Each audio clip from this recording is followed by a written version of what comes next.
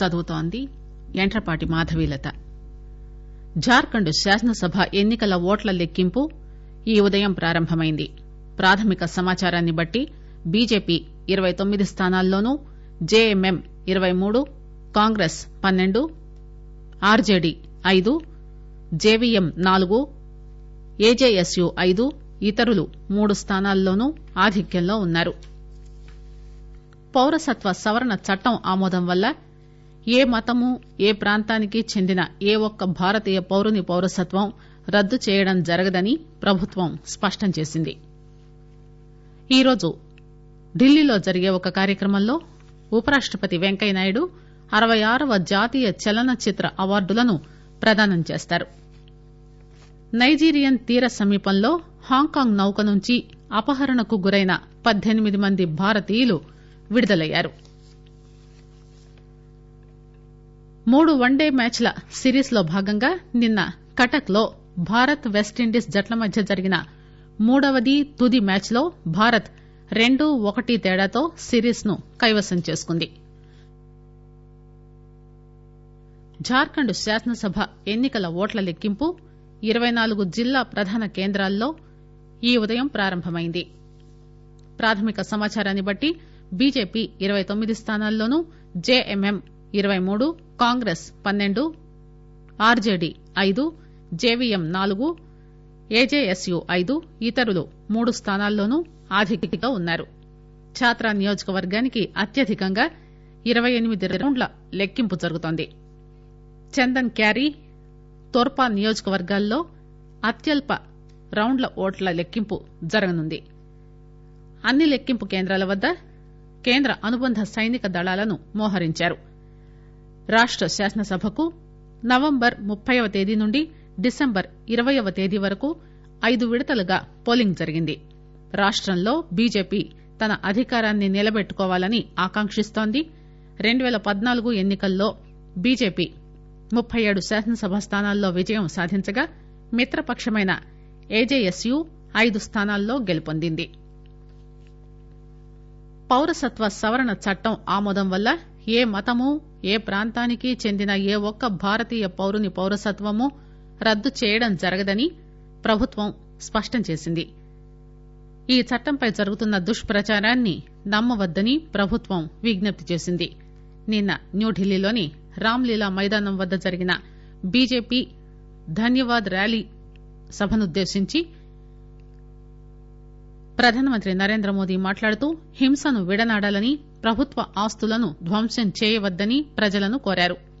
పౌరసత్వ సవరణ చట్టం గాని, జాతీయ పౌర రిజిస్టర్ ఎన్ఆర్సీ గాని ఒక ప్రత్యేక మతాన్ని ఉద్దేశించింది కాదని నరేంద్రమోదీ పేర్కొన్నారు.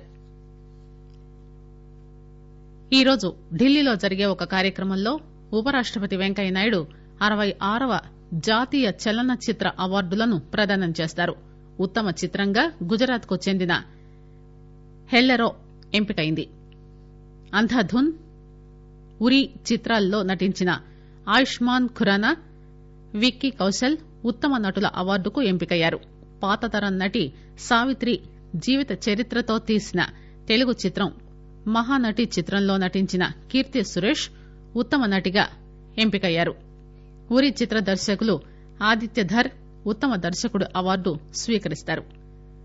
ఉత్తమ వినోదాత్మక చిత్రం బధాయ్ హో ఎంపికైంది.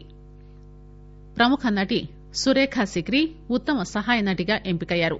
మరాఠీ చిత్రం చుంబక్ లో నటించిన స్వనంద్ కిర్కిరి ఉత్తమ సహాయ నటుని అవార్డుకు ఎంపికయ్యారు. సామాజిక సమస్యలపై తీసిన ఉత్తమ చిత్రంగా అక్షయ్ కుమార్ నటించిన పద్మన్ ఎంపికైంది.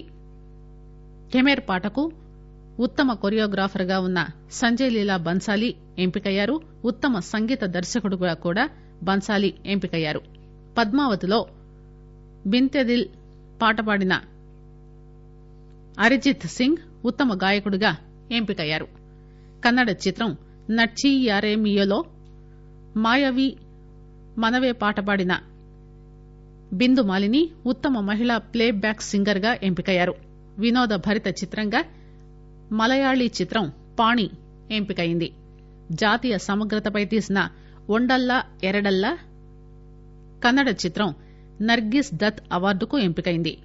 ఉత్తమ నాన్ ఫీచర్ ఫిల్మ్ గా sunrise and secret life of frogs ఎంపికైంది.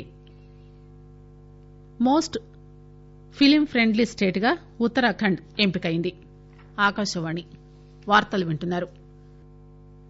నైజీరియన్ తీర సమీపంలో హాంకాంగ్ నౌక నుంచి అపహరణకు గురైన 18 మంది భారతీయులు విడుదలయ్యారు.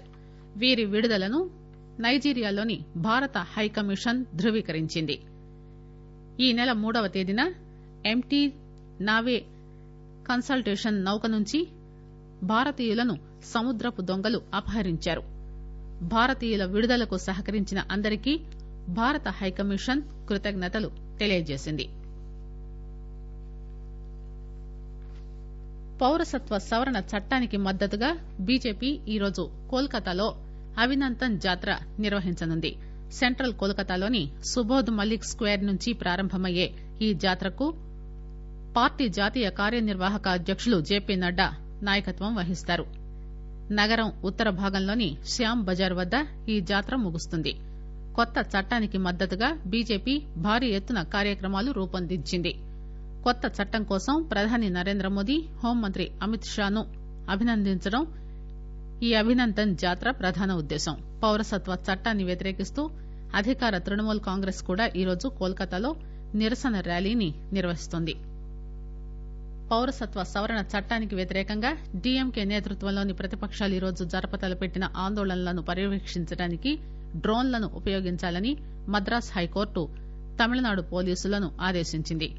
ఆందోళనలకు వ్యతిరేకంగా దాఖలైన పిటిషన్లను విచారించిన కోర్టు ఆందోళనకారులు ఏవైనా ప్రభుత్వ ఆస్తులకు నష్టం కలిగిస్తే అందుకు సంబంధిత పార్టీ నాయకత్వమే బాధ్యత వహించాలని పేర్కొంది. నిన్న ఈ కేసు జస్టిస్ వైద్యనాథన్ ఆశా ఎదుట అత్యవసర విచారణకు వచ్చింది. హింసాత్మక నిరసనల సమయంలో జరిగిన అల్లర్లలో ప్రజా ఆస్తులకు జరిగిన నష్టాన్ని పూడ్చుకుని శాంతి భద్రతలు కాపాడుకోవాలని ఉత్తరప్రదేశ్ ప్రభుత్వం నిర్ణయించింది. ఈ ప్రక్రియ ఇప్పటికే ప్రారంభమైందని, జరిమానా చెల్లించలేని వారి ఆస్తులను జప్తు చేస్తారని రాష్ట ఉప ముఖ్యమంత్రి డాక్టర్ దినేష్ శర్మ నిన్న లఖనోలో విలేకరుల సమావేశంలో చెప్పారు. అల్లర్లలో పాల్గొన్న వ్యక్తుల నుంచే ప్రజా ఆస్తులకు జరిగిన నష్టాన్ని భర్తీ చేయాలని సుప్రీంకోర్టు తన ఉత్తర్వులో పేర్కొంది. జమ్మూ కశ్మీర్ పోలీసులు నిన్న జమ్మూలో రన్ ఫర్ యూనిటీ పేరుతో ప్రజల్లో శాంతి, ఐకమత్యం సందేశాన్ని ప్రచారం చేయడానికి ఐక్యతా పరుగు నిర్వహించింది. డీజీపీ దిల్బాగ్ సింగ్ పరుగును జెండా ఊపి ప్రారంభించిన అనంతరం మాట్లాడుతూ యువత లౌకిక విలువలను పెంపొందిస్తూ మాదక ద్రవ్యాలకు దూరంగా ఉండాలని హితవు పలికారు. తెల్లవారుజామున చలికి కూడా వెరవకుండా పెద్ద సంఖ్యలో ప్రజలు ఈ పరుగులో పాల్గొన్నారు. అనంతరం గుల్హాన్ పోలీస్ ప్రధాన కార్యాలయంలో బహుమతి ప్రదానోత్సవం జరిగింది. జమ్మూ కశ్మీర్లోని దిగ్డోల్ ప్రాంతంలో తాజాగా భారీ కొండ చర్యలు విరిగిపడ్డంతో 270 కిలోమీటర్ల జమ్మూ శ్రీనగర్ నేషనల్ హైవేపై వాహనాల రాకపోకలను ఈరోజు వరుసగా 3వ రోజున మూసివేశారు. కొండ చర్యలు విరిగిపడిన కారణంగా కశ్మీర్ ను దేశంలోని ఇతర ప్రాంతాలతో కలిపే అన్ని రహదారుల ప్రయత్నాలకు విఘాతం కలిగింది. శ్రీలంకలో తాజా వర్షపాతం పరిస్థితులతో దేశంలో ఏర్పడిన ప్రతికూల వాతావరణం వల్ల 3 వ్యక్తులు మరణించారు. 64,000 మంది ప్రభావితులయ్యారు. ఇప్పటి వరకు సుమారు 18,000 మంది నిరాశ్రయులయ్యారని, వారికి తాత్కాలిక శిబిరాల్లో ఆశ్రయం కల్పించారని విపత్తు నిర్వహణ కేంద్రం డీఎంసీ తెలిపింది. 3 వన్డే మ్యాచ్ల సిరీస్ లో భాగంగా నిన్న కటక్ లో భారత్ వెస్టిండీస్ జట్ల మధ్య జరిగిన 3వది తుది మ్యాచ్ లో భారత్ 4 వికెట్లతో వెస్టిండీస్ ను ఓడించింది. ఈ మ్యాచ్ గెలుపుతో భారత్ 2-1 తేడాతో సిరీస్ ను కైవసం చేసుకుంది. వార్తలు ముగించే ముందు విశేషాలు మరోసారి. జార్ఖండ్ శాసనసభ ఎన్నికల ఓట్ల లెక్కింపు ఈ ఉదయం ప్రారంభమైంది. ప్రాథమిక సమాచారాన్ని బట్టి బీజేపీ 29 స్థానాల్లో, JMM 23, Congress 12, RJD 5, JVM 4, AJSU 5, ఇతరులు 3 స్థానాల్లో ఆధిక్యంలో ఉన్నారు. ఆకాశవాణి వార్తలు సమాప్తం.